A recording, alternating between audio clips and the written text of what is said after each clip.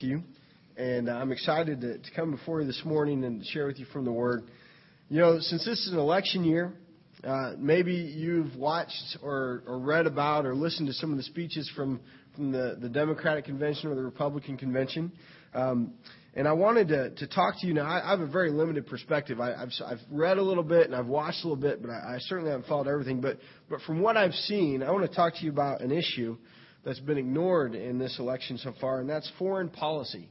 Now, I'm not too worried about trying to help you understand either the party's position. This morning, I want to talk to you about your personal foreign policy and God's foreign policy, and if they match up. I want to look at the Bible, and I want us to have a clear understanding of God's desire for the nations. Maybe you've noticed that theme already this morning in the songs, in the overhead introductory slide. I want to look at God's heart for the nations. Now, it's clear when we look at the story of Adam and Eve from the very beginning, once man was created, we see that God intended to have a relationship with man. He walked with them in the garden and they talked together.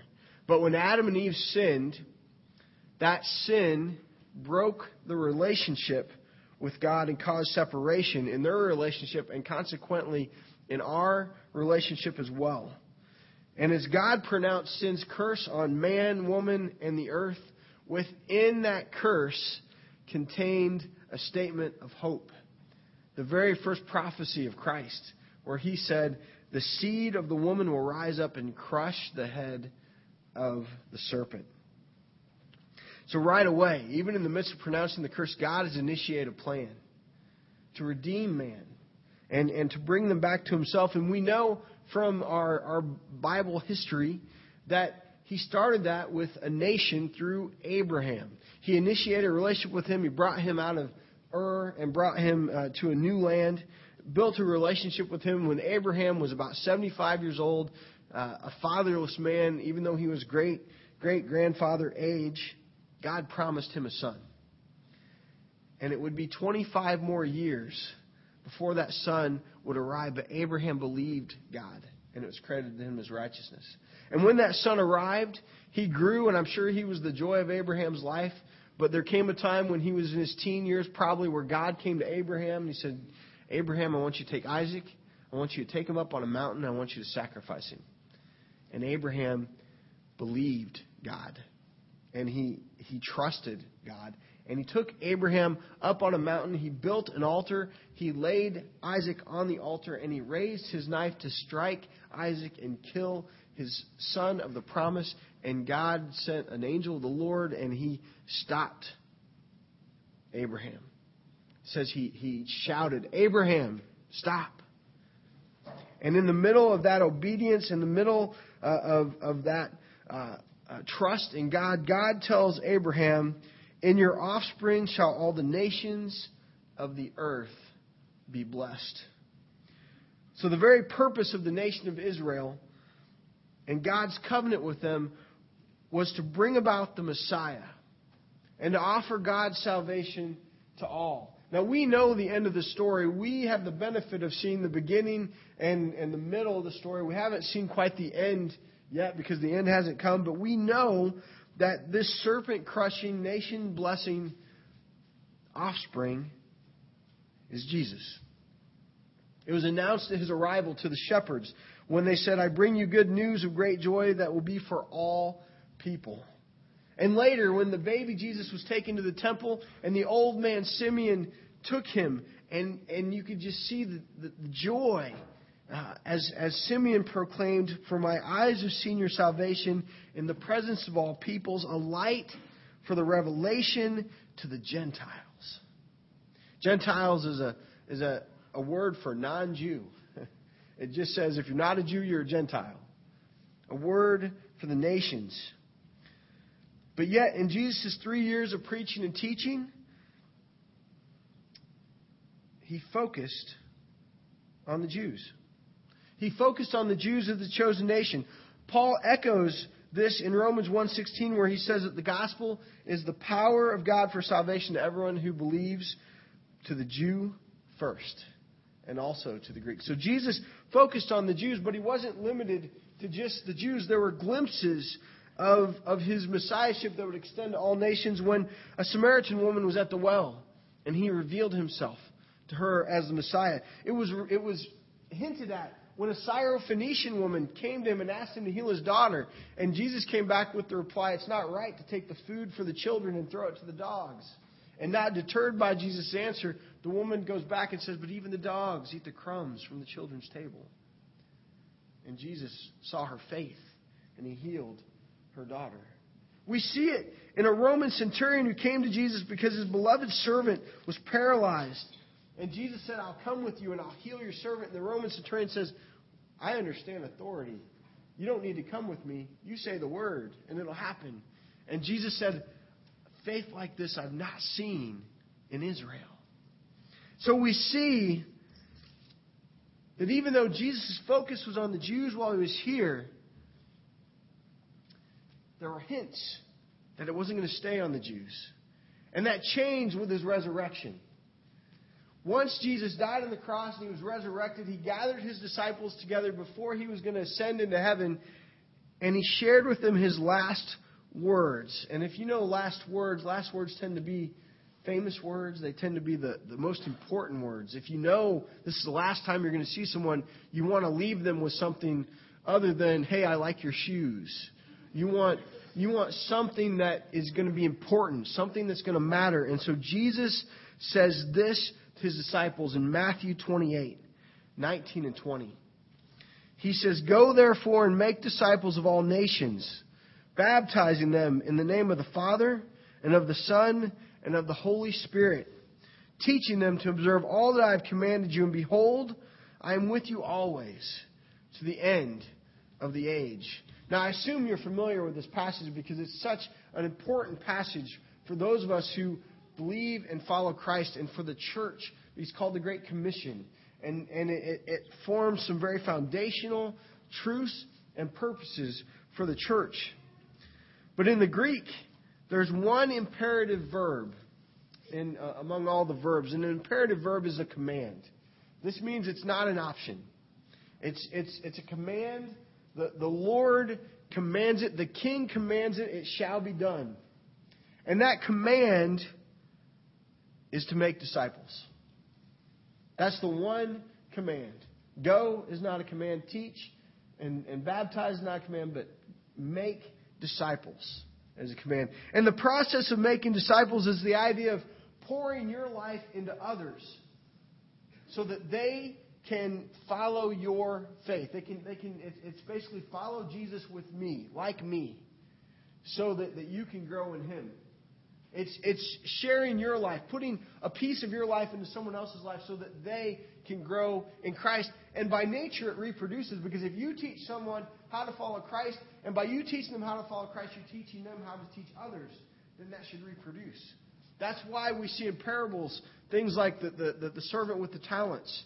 You know, that God expects some results. We see in the good soil, we see that the good soil produces fruit 100-fold.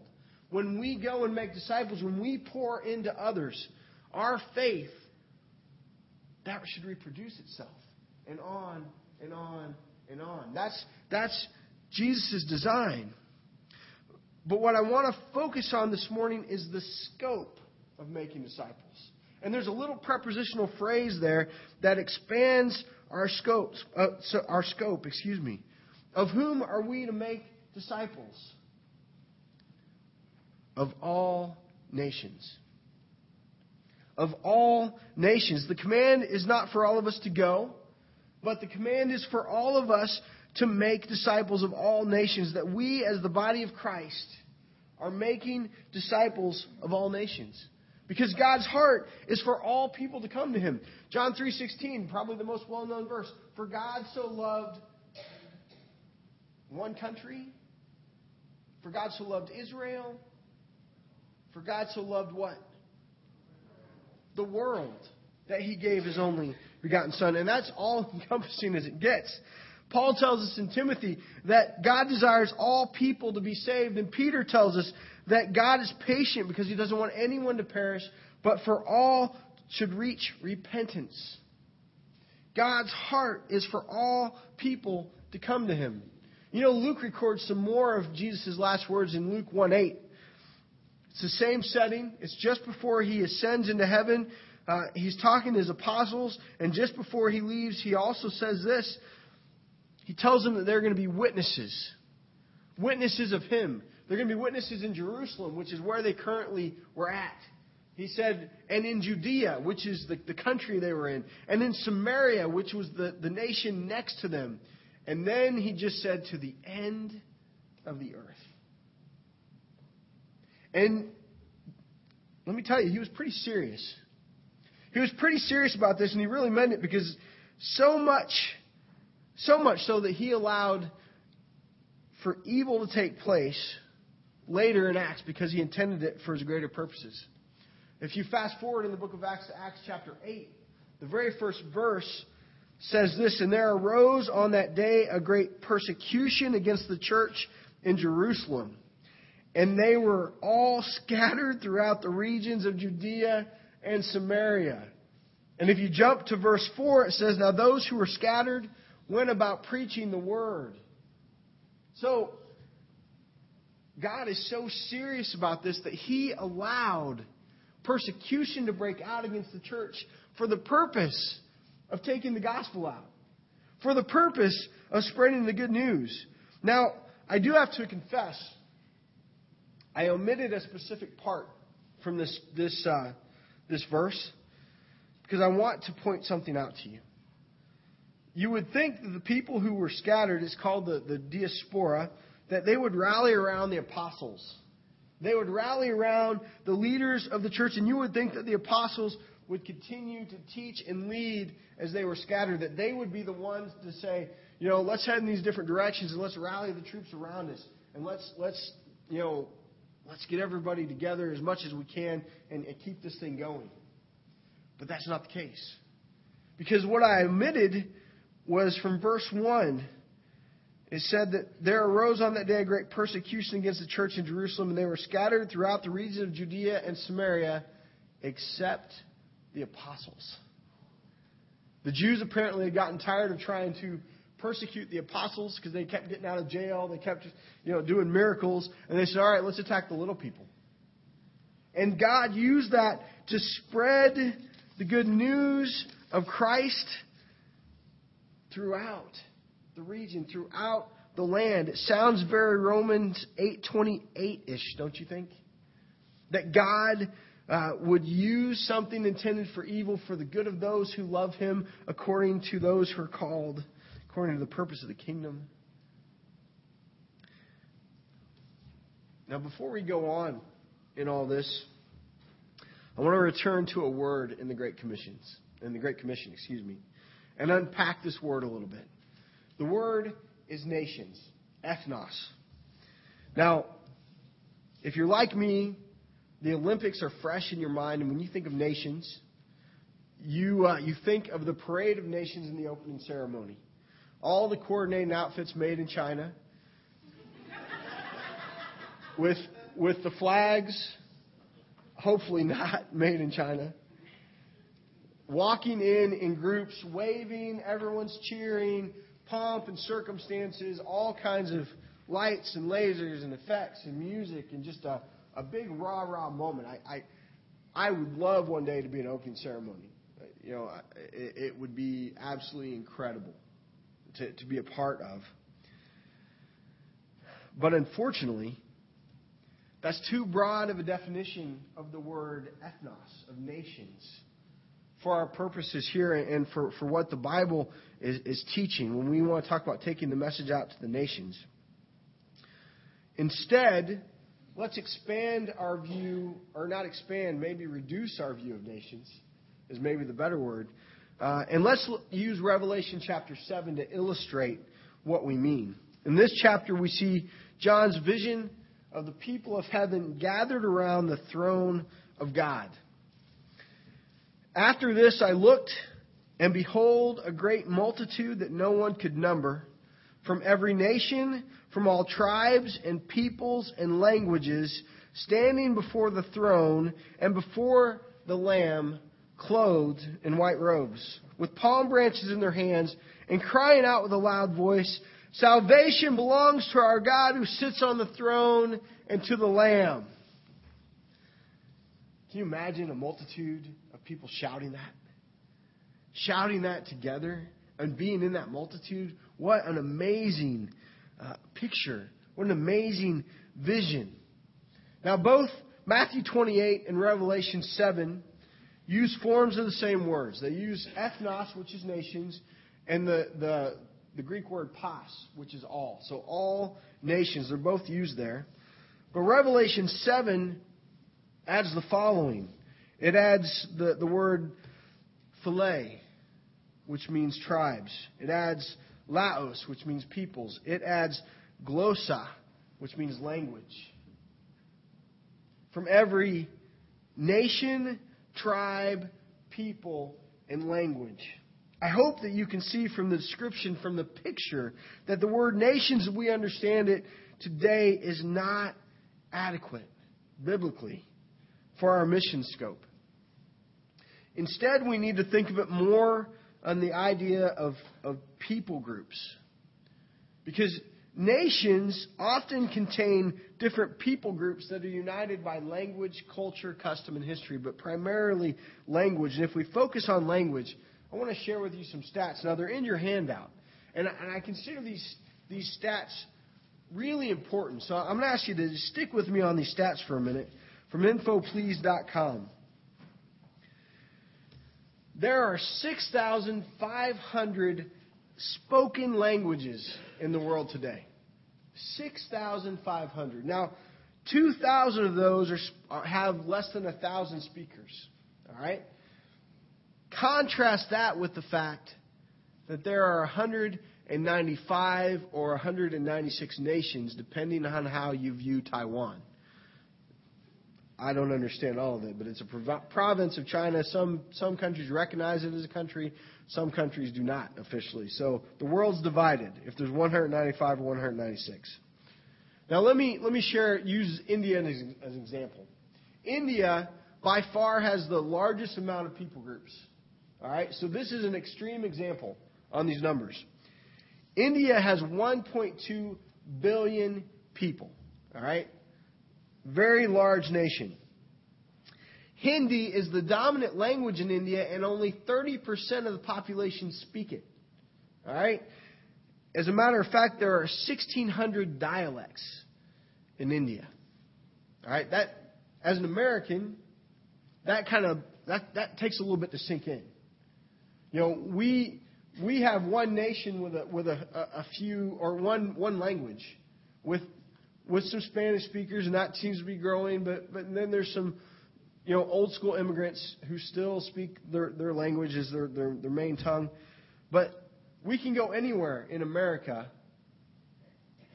and communicate. We don't worry about not being able to communicate.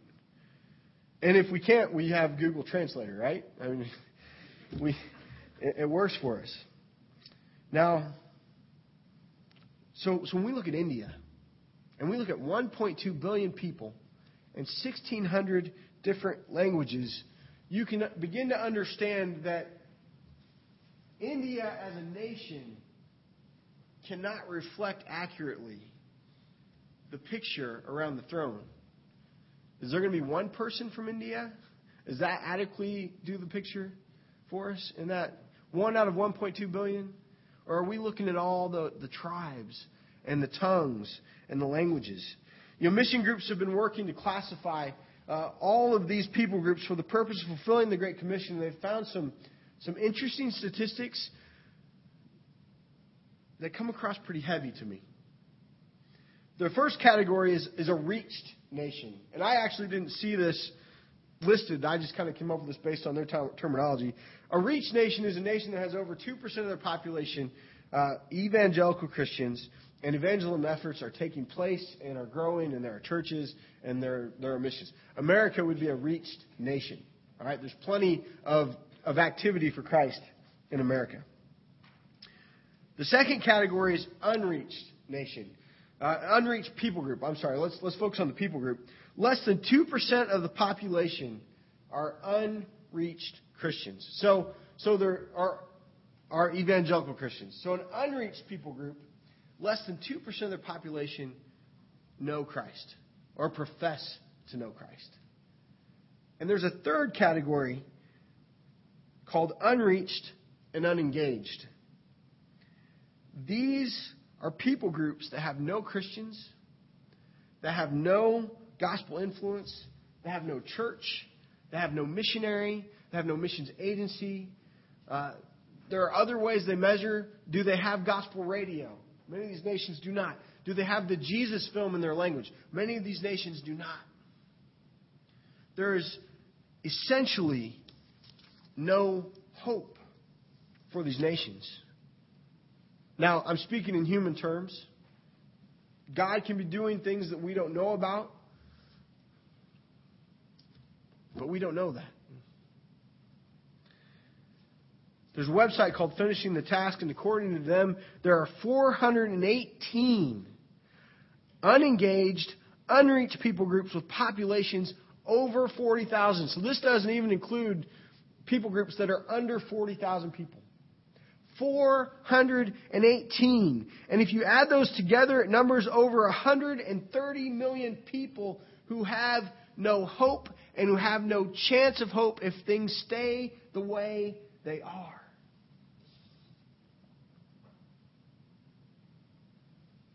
They're 418 of the neediest of the needy. No church, no missionary, nothing. And no one has yet taken responsibility to tell them about Jesus Christ. And I stand before you, the church, today, and I say that has to break God's heart.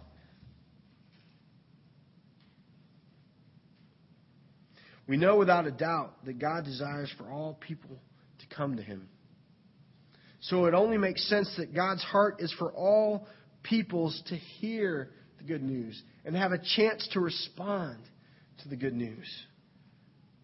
Read Romans 10:14 with me, and I've often read this verse, and it's been a challenge to preachers to go out, but I've never read it in such a heartbreaking context as 130 million souls.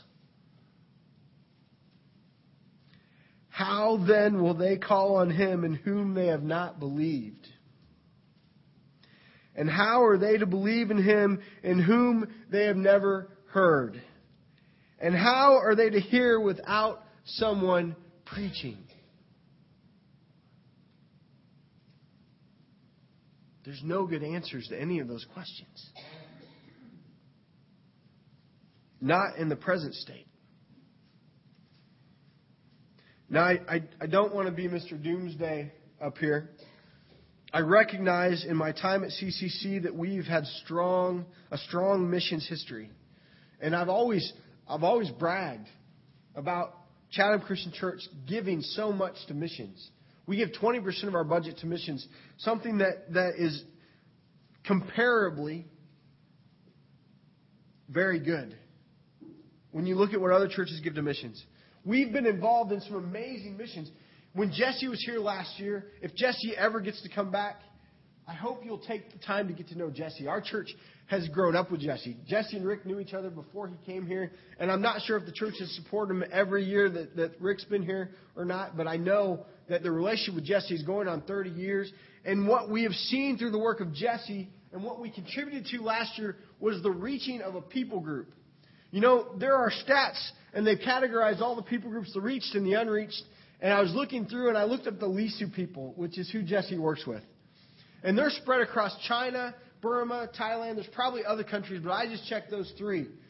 And the Lisu people are 85% Christian. 85%. They're 1 million strong Christian because of people like Jesse and the Morse family who reached out to Jesse and who preached the gospel and who took the gospel and it changed nations. And we've had a part in that. You know, last year we gave money towards sending study Bibles. What a great luxury for Christians to have study Bibles. Some people don't even have Bibles in their own language, and Jesse was able to put out a study Bible to prepare the preachers and teachers. And he started a Bible college preparing the preachers and teachers to go out and to lead the Lisu people. For the last 5 years, we've supported Brett and Kristen in Greece, where they had a ministry to refugees. And these refugees were from very strategic countries for the gospel. These refugees were from places like Pakistan, Afghanistan, Iraq, Somalia, Turkey, places where missionaries can't go in. But refugees had come out, and the gospel can be brought to them. And when those lives are changed, there's a chance that they can go back and minister, or they can stay and minister among their own refugees. An amazing ministry, amazing opportunity. Even today, this very day, Brian Green, one of our Timothys, is returning from a trip to Morocco. Morocco is another closed nation. You'll find Morocco on the list of nations that have people who are unreached. He's returning from a trip with his wife, I believe her name's Megan, where they are exploring going there as a work, as a mission, as a ministry to do, to try to take the gospel to a dark and dying nation spiritually. So I don't want to paint this big doomsday picture for you, but I come before you today. Often when I preach things that God is working on me, because Rick gets to preach through books, and he always has context. And I have to come in here with no context and preach something to you. So I often will share with you what he's working on me about. And I confess to you, and I confess to God already, that I have been willfully ignorant about unreached, unengaged people groups, about nations, whole nations of people who are dying without Christ. Because no one has cared. Because the church with all the resources in America has not cared. And I have no idea what to tell you this morning. How to conclude this sermon. I've got no idea what we should do from here. So in conclusion, I found a passage from Matthew 9 that shows the heart of Jesus. And I just want to read it, and I've got a couple other things to share. Honestly, my main purpose this morning, this message, was to burden your heart with the dying lost who don't even have a chance to hear about Christ, so that we can be informed as a body and we can pray. And Jesus went throughout all the cities and villages, teaching in their synagogues and proclaiming the gospel of the kingdom and healing every disease and every affliction.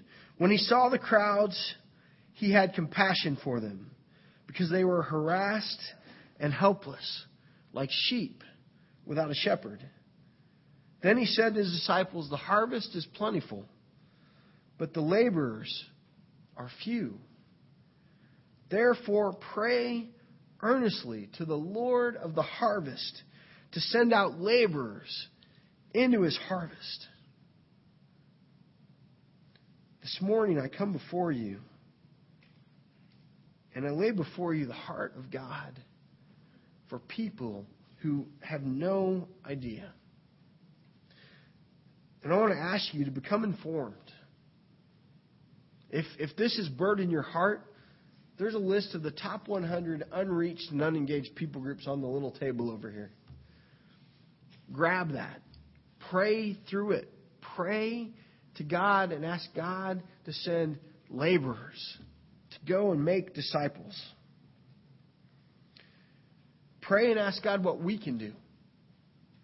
Pray for our leaders, our elders, as we are faced with this.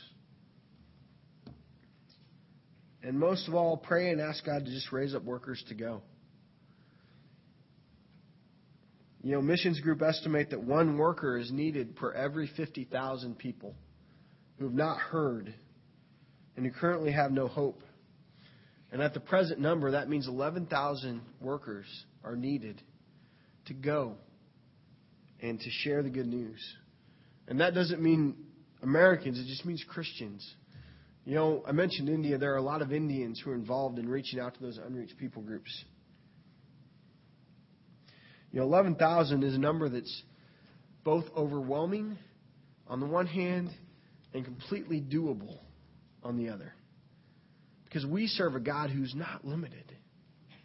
He's not limited by anything. And 11,000 people is nothing in God's hands. But 130 million who don't even get a chance breaks my heart. Let's stand together and sing. The song is, we've a story to tell the nations. And you know,